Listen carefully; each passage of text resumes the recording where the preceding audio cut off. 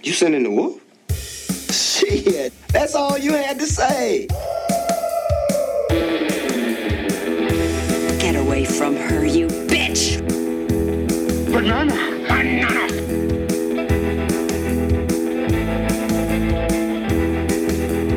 Aristotle was not Belgian. Fortune and glory, kid. Fortune and glory. You're not even interesting enough to make me sick. It's only an island if you look at it from the water. I'm your density. You think I'm gorgeous? You want to kiss? Hello, everyone, and welcome to today's episode of Sending the Wolf. My name is Clark Wolf. Thank you so much for joining me today. This is a great episode. You guys are in for a real treat, and I am recording this introduction from Austin, Texas. Not here for work, just here for a friend's wedding, but nevertheless, it is a nice, cloudy February day here on 6th Street with music playing and people hopping around, and I think it's going to be a nice weekend. But that is not important. What is important is today's episode. So today I have Alicia Malone on the podcast. Alicia is one of my favorite people in the whole world. She is an author. Her book, Backwards in Heels, is available for purchase now, all about women in film. Alicia is an advocate. She's outspoken. She is a classic movie fan, and she loves independent features. She's just so intelligent and so smart and so passionate, such a fangirl about all things cinema. And it was a real treat for me to have her. And, so when I invite people onto the podcast, I always give them the opportunity to pick a movie that either is, as I say, on brand or off brand. So maybe it would surprise people that they would pick it. For instance, I was very surprised that Hector Navarro picked Snow White and the Seven Dwarfs for his movie. Little did I know that he had an animation background. And of course, that conversation led to talking about comics and Superman and all things Disney and the medium of animation as opposed to just Snow White. And with Alicia, she decided to stay on brand, but what came out of the conversation was a really interesting talk about filmmaking in general and directing and how things have changed and how things have not changed.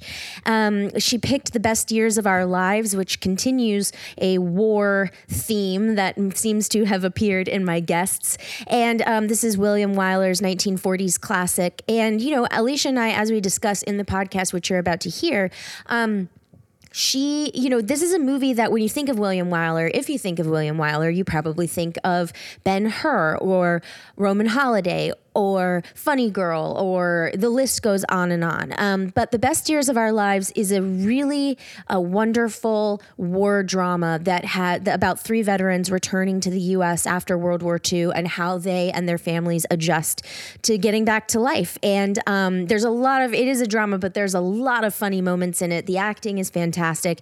And, when she picked this one, I kind of went, yeah, okay, that makes sense. Of course, this is very Alicia. But in true Alicia Malone fashion, what she did was teach me, and I enjoyed being taught because the movie is great and incredibly contemporary despite being almost 100 years old. And she introduced me to this wonderful movie that just so happens has come up a lot in episodes and conversations that I have had since sitting down with her. So this one is going to be popping up a lot over the next couple of episodes. So she's one of a kind, and she is somebody that I have admired for so long, and it was truly a thrill for me to have her on the show. And I think you are going to like this one. And definitely, I'm going to recommend giving this movie a watch. You can find it. I think you can rent it on any of your digital VOD streaming platforms, but it's really worth the watch, and you'll hear why. So without further ado, here is Alicia Malone and The Best Years of Our Lives. Let's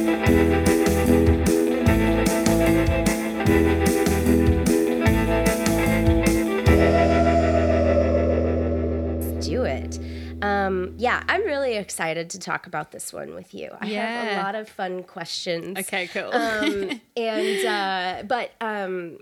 But before I get to my questions, let's just say hello. Hello. Alicia Lawrence here. Yay! Hi, I'm here in my sweatpants. Yes, and I have no makeup on. Don't you love it when you don't have a shoot or anything that you have to be on camera for? This is the beauty of the podcast and the format of the audio is that nobody can see you. Exactly. We saw each other just a couple of days ago, and I was dying from allergies, and I'm feeling so much better now because I locked myself inside with the air filters on for like 2 days straight. But as a result, my nose is so chapped because I've been sneezing and all of that stuff. And I was having dinner with a friend yesterday, and he's like, you have something on your face? And I was like, I'm sorry, my skin is peeling off. But I say that to say that no one can see. No one can see. Which is great. And you look great. Thank you.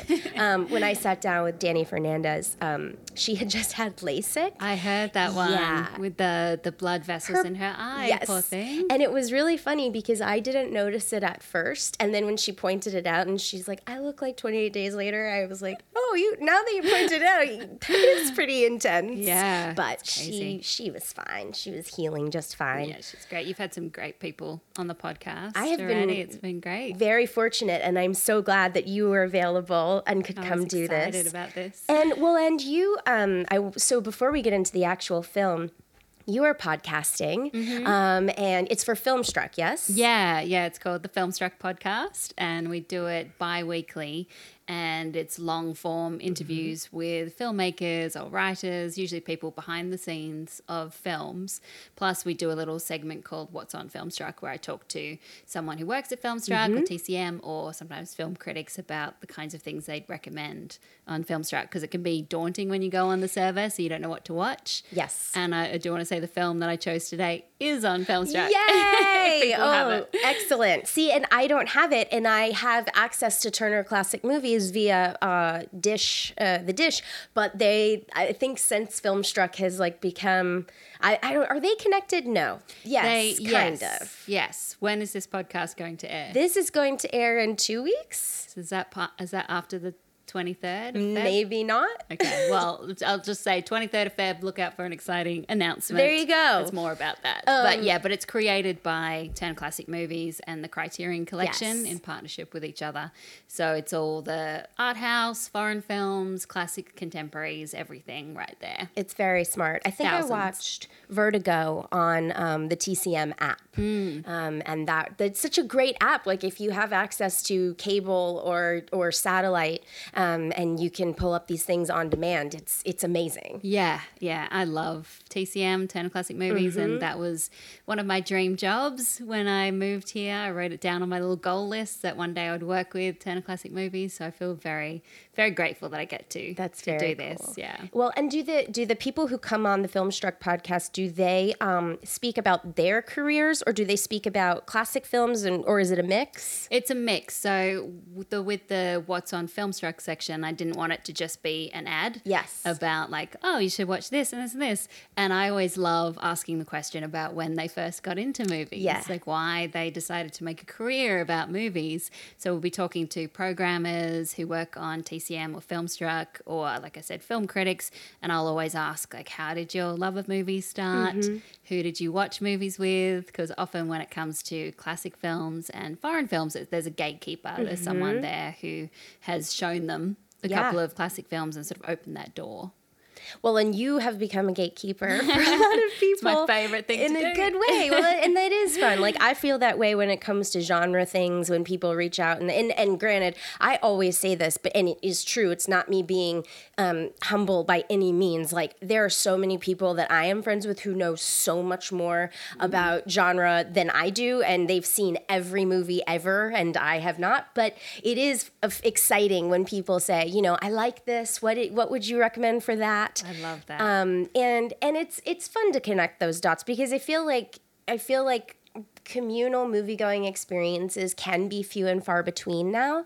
The idea that, like, how often do you and a group of friends get together and watch something small versus we're going to the cemetery or we're at a festival or whatever. And so it's nice to be able to do it digitally, even if, you know? Absolutely. And I just love when I hear from people saying, I didn't know about this film, and then you talked about it. Now it's one of my favorites. I mean, that just makes me so happy. And I think because I tried to do that in high school with my little high school film club and nobody came and nobody listened to me. And same when I worked at a video store and I would tell people who came in to hire movies, I would like, are you sure you want to go with that one? Why don't you try this classic? And a lot of people would just think I was annoying. So now I just get so excited that anyone listens to me, that when people watch a film, they love it. It's the best feeling ever. Well, I've always been curious, and I actually did write it down to ask. You know, like my dad, for instance, was one of the gatekeepers and introduced me to a lot of, you know, the Mel Brooks of the world or the Princess Brides of the world. And then I had a babysitter who was young and super cool and an artist, and she introduced me to the Beetlejuice and Labyrinth and all that of the world. So when it came to classic film, did you find it on your own? Or? It was really my dad. My dad loved classic movies and he would tape them all from the television. We had these like precarious towers of VHS tapes all over our living room, just filled with classic movies. And he would always tape the introduction to the classic movies too, which was Bill Collins, a famous film critic in Australia. He was like our Robert Osborne. I used to always love watching those intros. But he's the first one that said, you know, this is Hitchcock. This is what a film director does. Have a look at how he uses that shot, and really got the ball rolling in not only classic film appreciation, but just the art of filmmaking. So from then on, I just became such a nerd, and I was reading a ton of film books. And then all throughout my teen years, I would go down to my local video store and get 7 films for 7 days for $7. And it was always a mixture of stuff that I'd read about, some classic movies, some indie films, maybe some action, thriller. I was still always scared of horror, but I'd still watch it. And then I'd just go through all of them and teach myself basically about film. Did he work in the arts or he was just an English teacher? Okay. Yeah, but always loved film and books. So those are the two things that he really gave me. Although it was frustrating living with an English teacher father, because I would give him a Christmas card and he'd take out his red pen and correct it. Oh, wow. Yeah. That's amazing. And I'd be like, Dad, I made this just for you. And he'd say, well, incorrect grammar use here. But hey, that taught me a lot about writing. And then books, he would always buy me a bunch of used books, particularly film books. And that was his present to me when I moved over to the US, was like Rebels on the Backlot about Quentin Tarantino and Soderbergh. So I've always been reading and learning about film and then trying to watch as much as I possibly could. And that's all I did my teen years, and it's all I continue to do now on the weekends. Did he have a favorite movie? I don't even know. That's a good question. I mean, we're not super close. Yeah. But I should ask him that one day, because I'm not sure.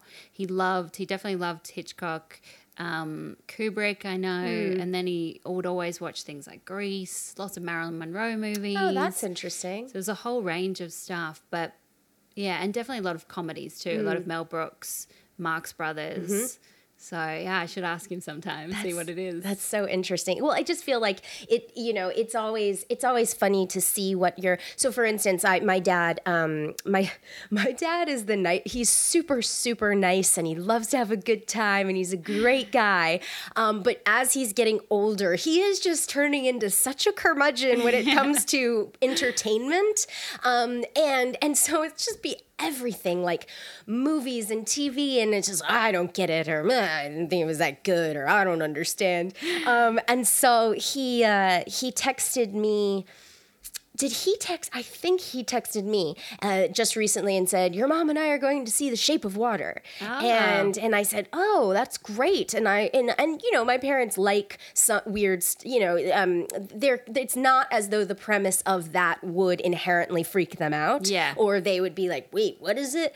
But that being said, knowing how my dad gets sometimes, I was just like, ooh. And so I texted him back and said, well, I hope you like it. I really liked it. It might be, I don't know. Let me know what you think. Yeah. So I followed up with him. When I didn't hear from him, I was like, So I followed up with him. I said, so what did you think? Did you think was it too weird for you guys, or were you able to enjoy it? Because I always ask people, I don't know about you, but I've stopped using the terminology of was it good or was it bad? Yeah, exactly. I hate that black and white. Yeah, and it's also just like the best I can say most of the time is I enjoyed it or I didn't enjoy it, and here's why. But so for my dad, I texted him and was like, so did you, were you able to enjoy it, or was it too weird for you guys? And he texted me back and said, oh, we both thought it was incredible. We loved it so great. Like he was just raving about it, and nothing made me happier. That's so good. And I've said this many times before, but I've told him this, but Guillermo del Toro is my favorite living director. So it's always fun when your parents, they introduced you to something and maybe they don't quite understand what it is that you do, but if you can find that little common ground where they respond, it's always exciting. Absolutely. My mum always texts me and says, what should I watch on iTunes Australia? And I'll say, well, tell me what's available, and then I'll give you some suggestions, and I know the kinds of things that she likes. But even just Sundance recently, she was like, I wrote down all the movies that you talked about, and I'll be interested to know which ones you think we would like. So it's really sweet. That's her and my mom. Stepdad watch a ton of movies. Oh, that's nice. They, and it's sweet that she she listens to you. She watches your videos. She'll be listening to this right now. That's Hi, great. Mom. Hello. She's the most supportive of me. She's always, watching everything that I do, listening to everything that I do, and taking my book around to people to say, you should read this. My daughter wrote this. So that's really sweet. That is very sweet. And telling the bookstores in Canberra that they need to, where I'm from, that they should be carrying because it's by a local Canberra girl. I think she's got a great point. It's so nice when my mom doesn't listen to anything that I say, but do they listen to your podcast? No. Oh no. They don't watch anything that I do. They don't listen to anything that I do. My dad sees a picture on Facebook and goes, I saw your picture. And then that's it. He will never listen to this. They don't. It's so funny when it comes to podcasts too, because I've been involved with, this is the third one that I've been regularly involved with. And they still, to this day, my dad says, so where can I watch it? Yeah. And I'm like, no, still not a video. And it's so easy. You just do it on your phone and it'll just. Gotta get the app. And it's but hard to explain. she does go through the paper, and when the Oscar nominees come out, she'll cut it out. And she'll cross them off, and she wants to see all of them. Yeah. And she's always. It's funny because it was my dad who actively watched movies when I was a kid and showed me things. But my mom loves movies, and she loves television, and she loves entertainment, and she's. She loves Tim Burton. She loves weird stuff. Like one year I for Christmas bought my brother, who I am not particularly close with, but trying to connect with him. And so I bought him Drag Me to Hell on because I knew that would be something up his alley. And it's one of my favorite movies, and gave it to him for Christmas. And my brother, my mom, and I watched Drag Me to Hell on Christmas one year. It's a perfect Christmas film. And she loved it, Christmas movie. Yeah. So, but it is funny how, and so when it comes to, we will talk about the movie in the specific movie, which is The Best Years of Our Lives. Yes. But I also wanted to ask, I know that you're very passionate about classic film and indie film. Do you ever find that you're able to respond to contemporary stuff in similar ways, with that same passion, or do you feel kind of across mostly it's not your jam? I can, but there's something so comforting to me about classic films. And I think it's because I grew up watching them, that as soon as I put on a classic black and white old film, I feel relaxed. I feel at home. I feel safe. Yeah. It's so interesting. But I do love contemporary films still. It's when I moved over here, I was definitely much more into blockbusters than I am now. I think that all the places I worked and just the amount of talking I had to do about these films made me have an aversion to them. Absolutely. Really, and just seek out the kind of weirder, more interesting well, in my opinion, more interesting, more original, more risk-taking stuff. Yeah. But, you know, I really want to see Black Panther, and that sounds amazing. And so I'll try and keep up with as much as I can. But, yeah, there's nothing like the old classics for me. And even if I've watched it a million times, I just love nothing more than staying at home and watching a classic film. Well, and so when was the first time that you saw this movie in particular? Because this is a movie where there are some classic movies that feel innocent almost, and that can include movies that have tough subject matter. But this is a movie that feels very adult, and it is a drama. And it has a lot of adult. You know, it's very funny. There are a lot of real. I like how they lean into the comedy. Yeah. But this is a movie that is long. It's not short, and it is serious. So when did you first discover this one? I first discovered it's one of the films that I read about in a book when I was younger. Okay. And it was one that I circled and I wrote down, and I went down to the video store to hire it. And yeah, I remember thinking, oh, it's a black and white film, which doesn't really put me off, but it was 172 minutes long. It's about World War II and the after effects of World War II. I didn't think that I would enjoy it. I thought it's just going to be one of the classic films that I should watch. That would be like the vegetables that you have to eat in order to be a film buff.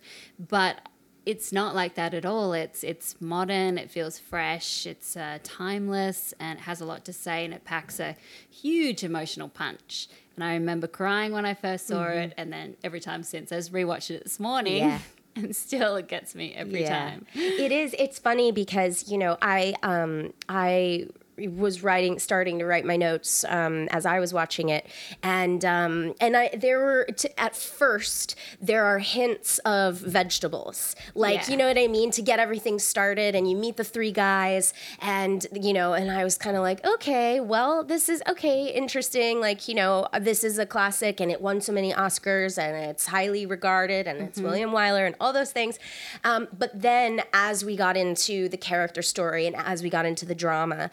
I found it's very contemporary. Yeah. Almost alarmingly contemporary. Absolutely. That's something from the 40s. We are still having all of these conversations in 2018. Absolutely. And it reminds you of The Hurt Locker, say, by Catherine Bigelow, which talks about war being a drug. It reminds you of The Deer Hunter, or even something like Shawshank Redemption with Mr. Brooks, you know, not being able to get back into society after being institutionalized for so long. Yeah. So it touches on so many issues, and I just love the way it has these three characters, and then through these three characters you're able to talk about alcoholism, disability, feeling ostracized from your community, feeling alienated from your relationships, your family, feeling pity from people, unemployment. I mean, there's so much in here. It's densely packed, but it's not sentimental or over the top. And I think that's the big thing. I think you're right. I think you're absolutely right. And, you know, I found even with, like, obviously the men are very endearing. They can be frustrating at times. But I found the women very endearing. And even, I want to say, Marie. Marie, I think, is probably one of the more controversial figures in this movie. But I will say that up until the very, very, very end, I was kind of like, I see where she's coming. Like, I understand. You get it. Yeah. And I think that's really hard to pull off, especially when you're talking about all of those subject matters that you just discussed, but also the time and place and the gender roles at the time. Like, it was really cool to see 6, 7, however main characters are really fleshed out characters. They are. And these guys are everyday heroes. You know, they're not made into these superheroes. They're just everyday guys who went off to war, and then they're coming back and trying to deal with it. And the women I do love. You've got Myrna Loy playing the wife, Millie. She's so good. And she's trying to keep things together as her husband Al is struggling from alcoholism.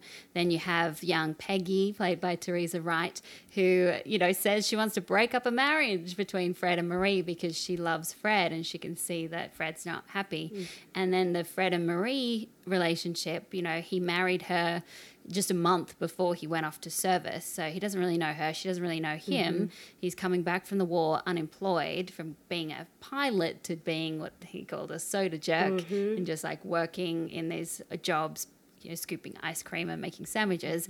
And she doesn't want that in her partner. She wants to go out and have fun, and they don't have any money. So you see where she's coming from too. And then you have, of course, Homer and Wilma. They're engaged, but Homer, coming back from the war as a double amputee, does not want to put that strain on Wilma and thinks that she would be better off without him, so he starts to push her away, and she doesn't want that. So there's so many little dynamics going on here. It's packed, this movie. Like, it's long, but it really moves, and it's interesting. There's no filler. No, certainly not. No, not at all. And I think with William Wyler, I was reading, having fought in World War II, and I have not seen have you seen Five Came Back? The documentary? Yeah. No, I've read the book. Okay. Yeah. I haven't seen it either, and it hit me as I was sort of getting ready for you to arrive. I was like, oh my God, I bet I should have watched the documentary. Like I knew, and that was Spielberg's segment. Yes, Spielberg's segment is William Wyler, which I thought was and Capra's is Del Toro, and so on and so forth. But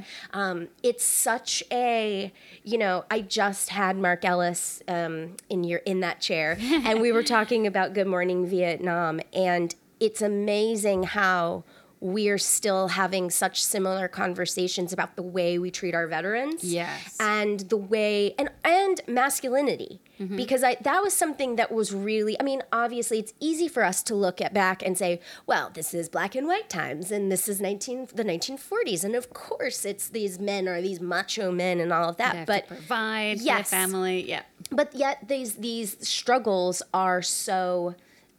there's still things that you hear about veterans grappling with and struggling with when they come back all the time. Exactly. They come back, they, don't know how to get back into society. The family doesn't know how to treat them.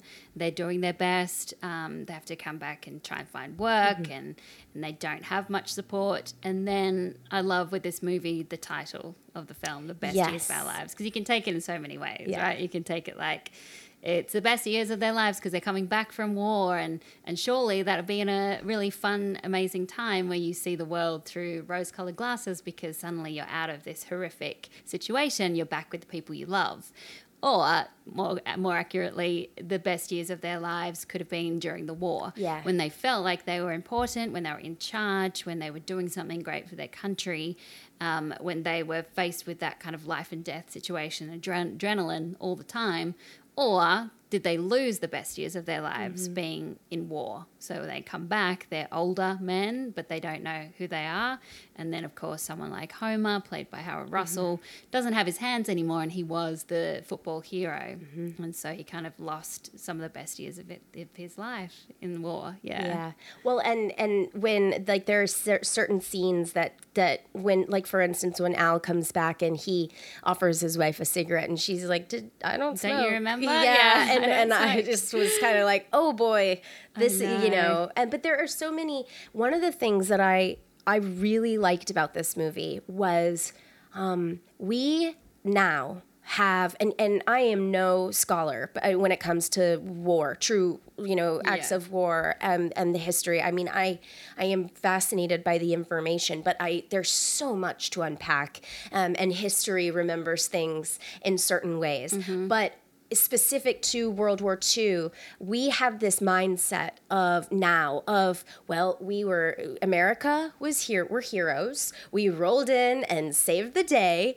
And on top of that, everybody they came back and they were greeted as heroes. And what was so amazing were these men who interacted with the veterans. And one scene in particular, I wrote in all caps and underlined it, whoa, was the scene at the food counter where the man, is talking to Homer and basically says, "Read the facts. Let me tell you about what the war was and what it is." And the fact that he kept saying facts, here are the real facts, to a person who was there, I was like, this could be a scene from now. Yeah, it could be a scene from Vietnam. It could be a scene now with Afghanistan or Iraq. You can imagine the people coming home from Vietnam with saying, well, you shouldn't have gone because of this. And they just gave up a lot of their lives and lost a lot of their friends going to war. Yeah, that scene is really heartbreaking. And Homer's like, if I had my hands, I would punch you. Yes. And, first he's trying to make light of the fact that, he can still do all these things with his hooks for hands. But the guy just keeps war-splaining the war to him. It's like mansplaining, but with the war. I love it. Saying this is why, this is why the war was wrong and this is why you shouldn't have gone. And it's like, I gave up my whole life for this. Did you notice how, or I'm sure you have, but one thing that I noticed that I really appreciated or thought, holy shit, like that's pointed, was Homer says, and I'm quoting the line, so I'm not speaking, insensitively, but he says, the Japs are the Nazis. And the man who he's speaking to repeats back to him, the Japs are the Germans. And I was like, oh, snap. Whoa. Like, you know what I mean? That is such a small, like a little teeny thing, but oh my God, that's such a incredible, quick exchange that tells you all you need to know about sentiment at the time. Exactly. That's one thing that I love about this movie. It does have some amazing visuals in there, but mainly it's about what is being said in the dialogue. Yes. And nothing is super poetic or over the top. It's all just very pointed, and every single line tells you something about that character. And there's so much going on. I mean, one of my favorite scenes is just when Fred, who's the Air Force pilot, when he leaves and his dad is reading about his achievements and reading about what Fred did during the war, the kind of trauma that he was in and what he did, the bravery of his own son. And that's the moment that always gets me every time. It's really, yeah. I mean, and the parents, I really like that they give us in this movie the opportunity to see the parents and how different sets of parents respond in different ways. Wilma's parents respond in a way that is different from Homer's parents, and so on and so forth. Yes. And because I think, these are kids young men who I mean, their parents lived through World War I and lived through, I mean, I don't know, it's a lot, but it's cool to see how different people were affected by, in a single community, were affected by this event. Exactly, and from so many different angles and so many different facets. And, Harold Russell himself was actually a double amputee. He was an instructor in the army, and then he was doing a training video where a bomb exploded and he lost both of his hands.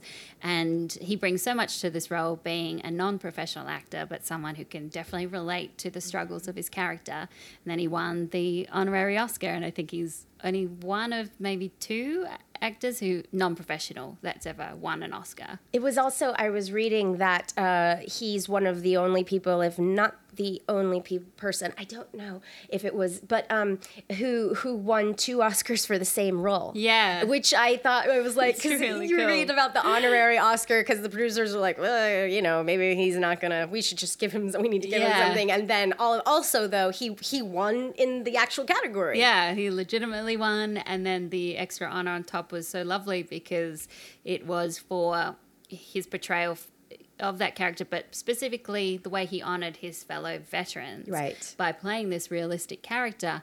And this movie was quite out of place for its time because, like you said, William Wyler had experience with the war, and then he loved British films that were covering war and what was actually going on in the world in a much more realistic way than American films. Yeah. A lot of American films were going through the lens of film noir, or they were still doing escapist Hollywood stories. And this is very brutally honest, sensitive and emotional, and it really surprised a lot of people, I think. Well, okay, so you mentioned something a minute ago that gets into something that I wanted to specifically dig into. So earlier when we were talking, one of the things that you said, and I agree with, is visually, it's a pretty simple film. And it's the content that, really makes it stand out. So for the purposes of this list, something that I found really interesting, and the list is really just, I say this all the time, but it's only there to give us a little bit of a boundaries. But on both the 1998 list and the 2007 list, it's at the same number. 37. 37, both times. That is so rare for at least the ones we've been doing. They often just shift like crazy. Sometimes they go up. Vertigo got bumped like 20 spaces up. Wizard of Oz got knocked down 4 spaces, or whatever. But I wanted to ask, because I had that thought while I was watching this movie.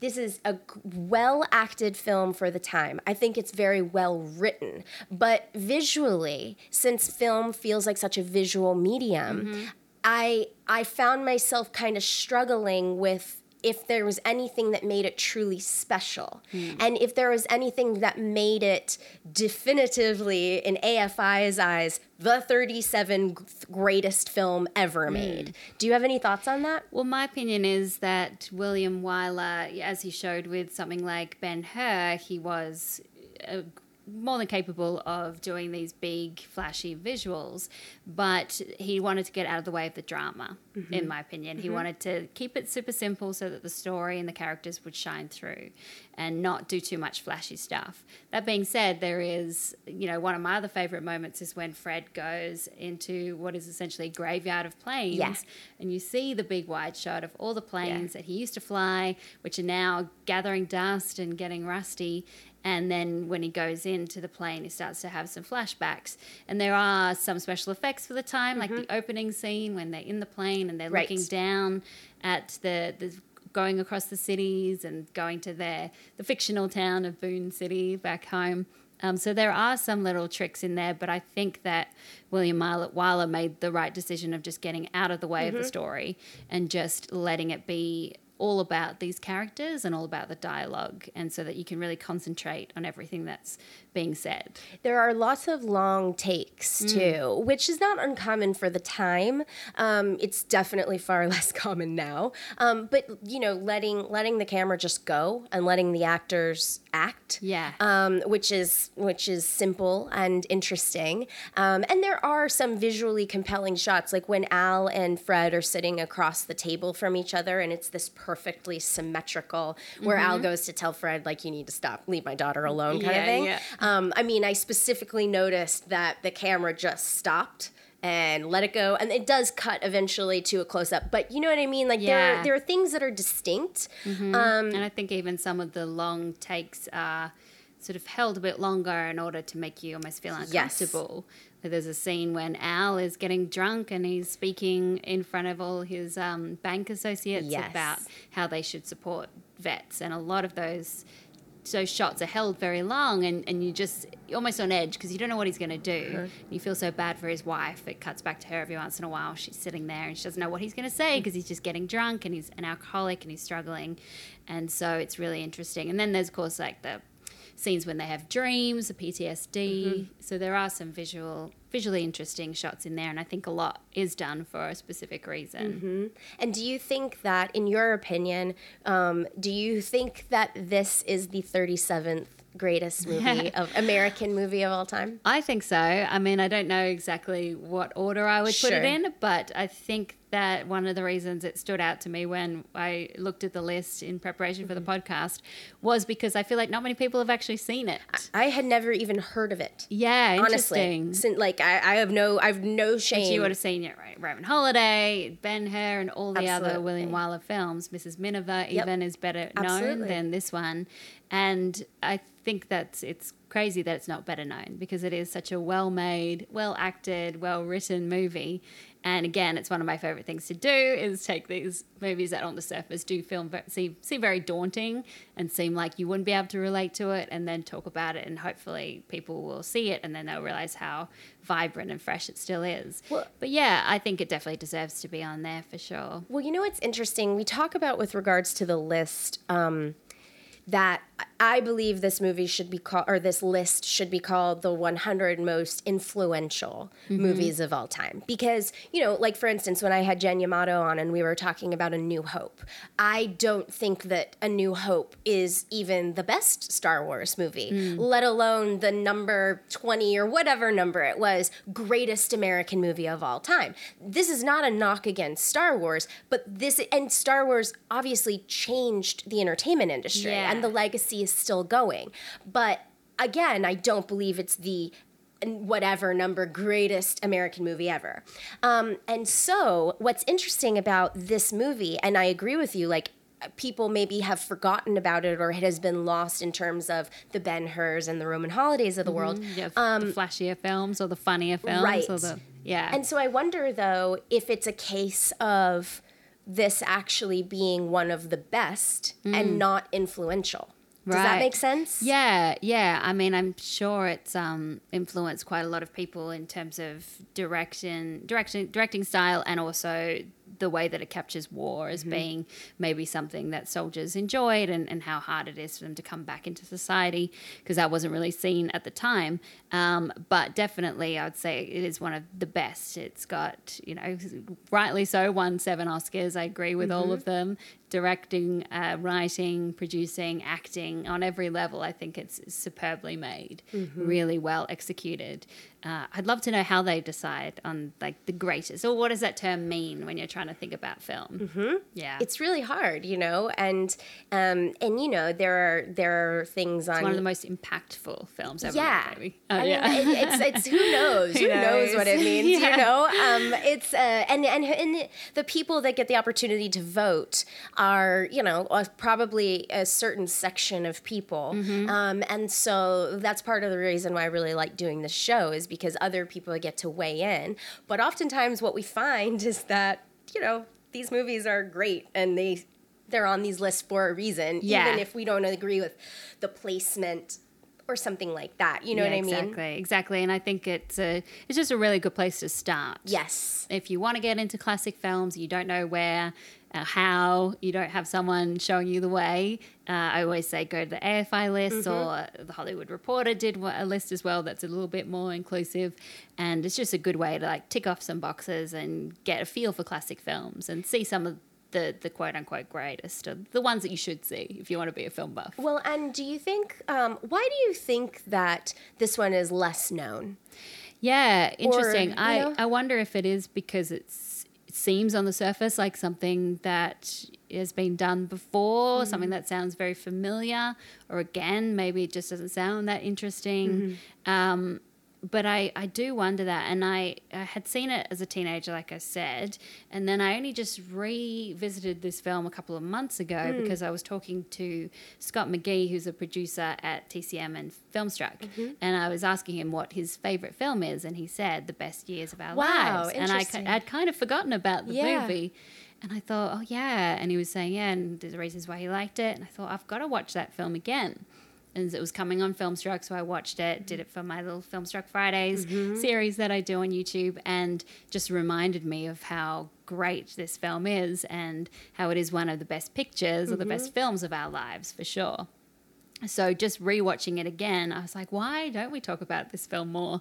And then you gave me a great opportunity. Yes, and I'm so glad. I appreciate it. I'm glad that you took it. I really hope people do watch it. Well, I think it's my initial impressions were kind of like, all right, this feels like broccoli, but very quickly, once I really got into it, I'd say 20 minutes in, 25 minutes in, I realized, oh, okay. It's compelling. Yes. Yeah. But I think, it might be because, in addition to the fact that it isn't a flashy movie, with like Roman Holiday, you introduce the world to Audrey Hepburn, and you have a movie star in Gregory Peck, or with Ben-Hur, you have the chariot race, exactly. And so it's like you can't really point to one thing in this very subtle film, but I think oftentimes they make it look easy when it's subtle.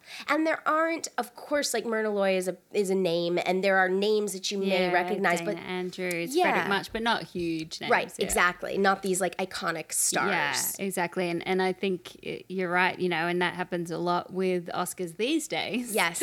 Is that the films that do appear effortless often aren't the ones to win, because they lose to the flashier kind of movies, and particularly with performances, right? So sometimes the performances that just come across as being so easy because the actor makes it look easy are the ones that don't get nominated, because the flashier roles where someone has to lose weight or transform or whatever it is, part of the story usually wins. Sure. Okay, so as I told you, everybody gets the opportunity to add a movie that is not on the list to the list. And so, do you have one? I sure do. Okay. Because one of the most glaring omissions from the AFI Greatest 100 American Movies of All Time list is the fact that it doesn't have any female directors. Yes. And I think that really does speak to the bias that female directors are constantly up against, which is their work not being taken as seriously as their male counterparts. We talked about the Oscars. That's a classic thing. I'm so glad Greta is nominated this year, thank God.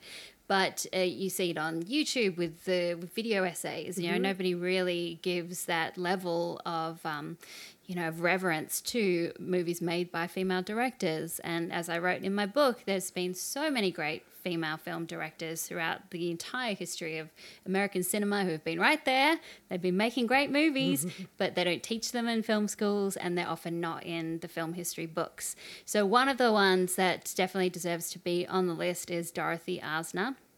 She was the only female filmmaker working in the 1930s in Hollywood, and she made commercially successful movies that were also very critically acclaimed and very feminist. So she did The Wild Party with Clara Bow, and that was where she actually invented the boom microphone by putting it on a fishing rod so that Clara could move freely without having to have that big microphone hidden somewhere in a costume or the props. And then she made Christopher Strong with Katharine Hepburn as a female aviator, which is a great film. But the one that I want to talk about, the one that should be on the list, is called Dance Girl Dance, and it's from 1940. Okay. And it's a very feminist film. It's a sharp look at how women are treated in entertainment.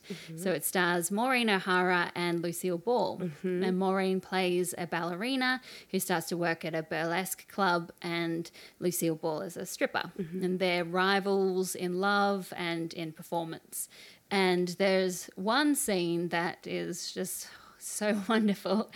It's Maureen O'Hara. She is doing her ballet sequence for the audience. So the audience are all men. They just are jeering at her to take her clothes off. That's all they want to see. It's just her. They don't care about her art. So they just want to see her take her clothes off. So she stops. They're throwing things at her. They're being horrible. They're laughing. And she stops and she goes up to the stage and she looks at them in the eye, all the audience, and she says, she's like, "What are you laughing at? I know that you guys think you're so great there with your 50 cents wanting to see women take off the clothes for you because you don't get that home. But don't you know we're laughing at you too because you're so ridiculous. And then what, you get to go back home and pretend to be the stronger sex for a minute if your wives will let you, but you're nothing." And it's just so wonderful where for once you see, particularly for the time in 1940, you see the women fight back and say, "No, you will not just treat me like an object. And if I am subjected to that, guess what? I'm laughing at you. You think you're so great, but you're not." It was so scathing for the time that a lot of people didn't relate to it. It didn't do very well. And then it got rediscovered in the 1970s with second wave feminism. And it became one of these great feminist movies. So that is a film that was hugely influential, that was made by a brilliant filmmaker who doesn't get her dues and is really entertaining. And I would love people to watch it, and it should be on the list. Okay. Because 100, no female directors. I mean, there's great female roles in there. Yeah. But it's crazy. There's no female directors in there. And just, I'm curious just to tease it out a little bit more in terms of, so would you add that movie to our influential list or our greatest list, or both? Yeah, I'd say both. I mean, I don't know if the film... Well, I guess you could say that the film itself is influential because a lot of the people that discovered it in the 1970s were these filmmakers, female filmmakers, who, you know, from when Dorothy Asner left, and she actually taught at UCLA and she taught Francis Ford Coppola directing. Interesting. So she left the trade and started teaching, and then there was a couple of women throughout the 50s, but not many in 60s, and some like experimental art people in the 60s, filmmakers, but then the 70s was when women started coming back into making film because it became easier to make independent cinema, and with the production code leaving, it was more open. So a lot of the female filmmakers of the 70s discovered Dorothy Asner's film and were hugely influenced by it and thought, here, we can make movies about women that speak to women and have very like interesting female protagonists, and it will be successful. So I think it is influential, and then it is also one of the best because it's really well made. It has a lot to say, a lot going on underneath it all. Yeah. Okay. So it's funny and it's also disturbing. I'm gonna spring something on you. Yeah. And I'm just curious. Do you have a movie? Because when I give my guests the pitch, I say you can be as on brand or as off brand as you want. So Mark Ellis picking a comedy makes perfect sense. But to me, Hector Navarro picking Snow White and the Seven Dwarfs, I was like, wait. What? And so Alicia Malone picking this movie or The Best Years of Our Lives is not shocking to me. Right. So see, I thought it might be because it's like a very masculine movie, but it's got great women too. Yeah. But it's a war film, you know.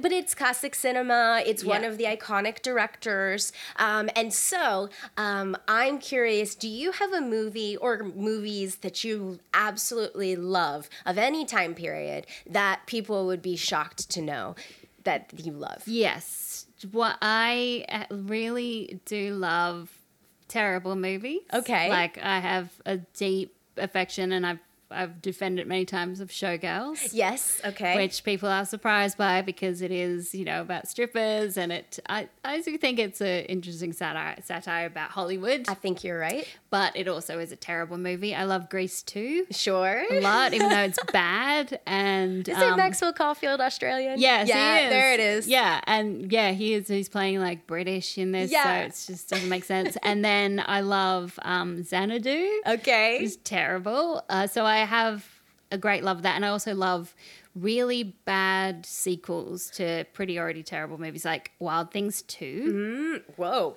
I didn't even know there was one. Yeah, there's a whole lot of Wild Things, a whole lot of Poison Ivies, like 2, 3, 4, and just get worse and worse as they go. Cruel Intentions too. Yes. With Amy Adams. Oh my God. Love those movies. So I think people would be surprised to hear that I love some really bad movies with all my heart because, you know, I always talk about these classics and How did you discover the Poison Ivy franchise? Yeah. And I need to know that story or the Wild Things franchise. Yeah, because Poison Ivy was because I loved Drew Barrymore when I was a teenager. And I used to cut my hair like her. I had posters of her all on my wall, read her autobiography.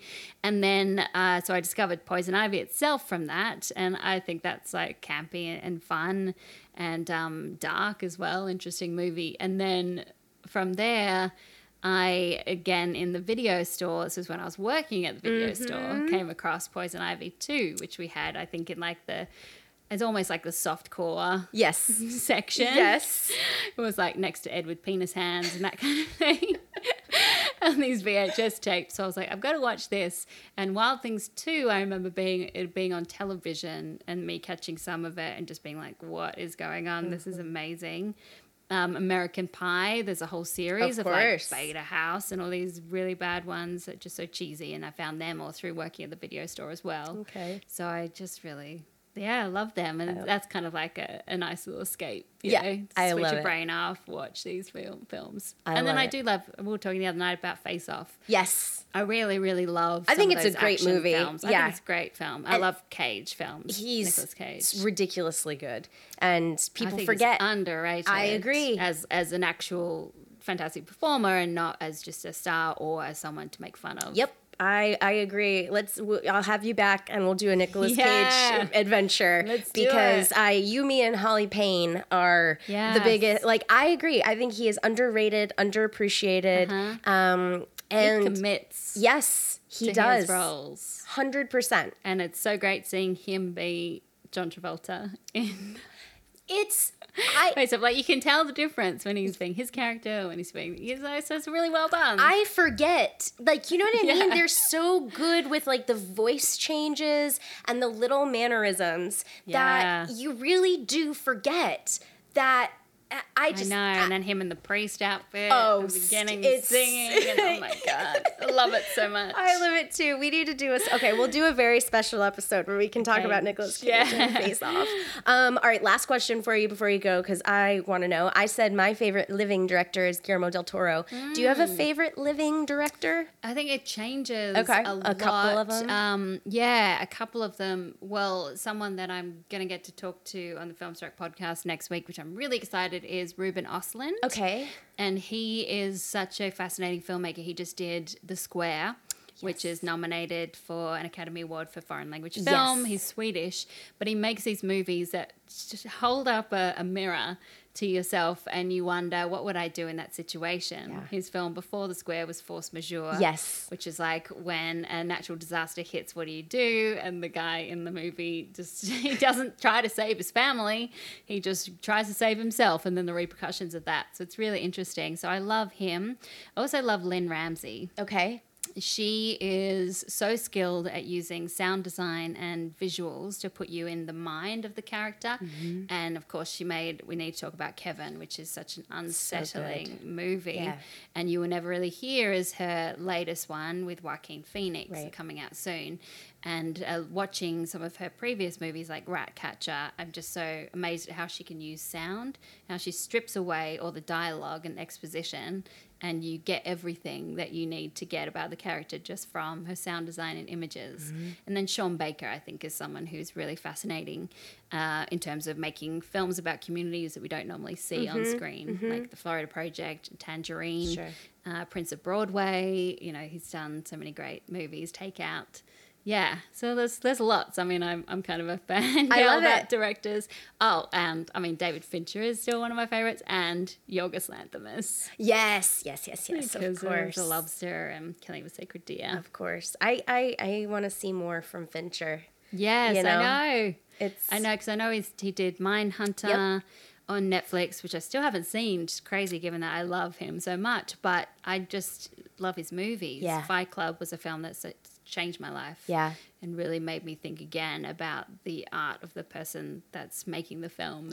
And what they have to say. And his color grading, it's amazing. I could watch Zodiac. Yeah. I've watched it a million times. I love it. So creepy. It's long, but it's like, I remember I'm notorious for falling asleep in midnight screenings. And I saw that one at midnight. You were wide awake? Wide awake. Just like, and it's so dense and fascinating. I'll add to our bonus episode, Gone Girl. Gone Girl, yeah. Because I would love to have an extended conversation with you about Gone Girl. So interesting. I loved the book, and then I loved the way it was done. And I think it has a lot to say about women in particular. I agree. Yeah. And I also like how it was fortunate because the audience I saw it with laughed a lot. And I think that is the point. Yes. I think it is a very dark comedy in the vein of American Psycho. It's satire in a lot of ways. It is. And I think people just really missed it because boy, are they afraid of a woman, quote fingers, going crazy on them. Exactly. And I love what she has to say about being the cool girl. Yes. Like, that's so good, the performance. And the casting of Ben Affleck could not be more perfect because he is a guy who is constantly referred to in the book and the film as having that smirk that you just want to smack off his face. And he looks like he's always laughing, and Ben always looks like he has a smile on his face, even when he's being serious. Yes. Yeah. Good old Ben Affleck. Yeah, okay, we've got lots to talk about. We need to do more episodes. I know, you have, with all that free time that you have. I know, but any time we get to talk about film is my favorite. I love it. Well, Alicia, thank you for making the time, and this was so fun. Thanks for having me. This was great. Yay.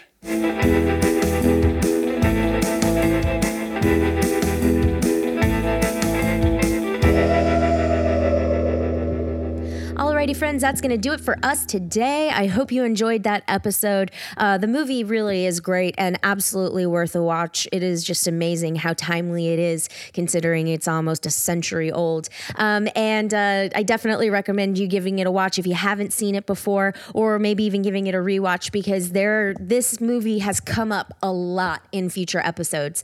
So I think it'll be worth checking out. And once again, thank you so much to Alicia Malone for coming onto the podcast. Her book, Backwards and in Heels, is available for purchase now. And coming up this Thursday is Patreon Day. So the Patreon mini for people who contribute $5 and more every month is going up. And Alicia and I have a really, really fun conversation about the Academy Awards, and among other things. So it's a good one. You definitely want to check it out. If you can't contribute, or if you're not interested in contributing financially, totally fine. If you could, please go onto your podcast app of choice and rate and review the show, subscribe to the show. That helps other audience members find the show on their podcast app of choice. Thanks again for listening, everyone, and I will see you on Patreon on Thursday.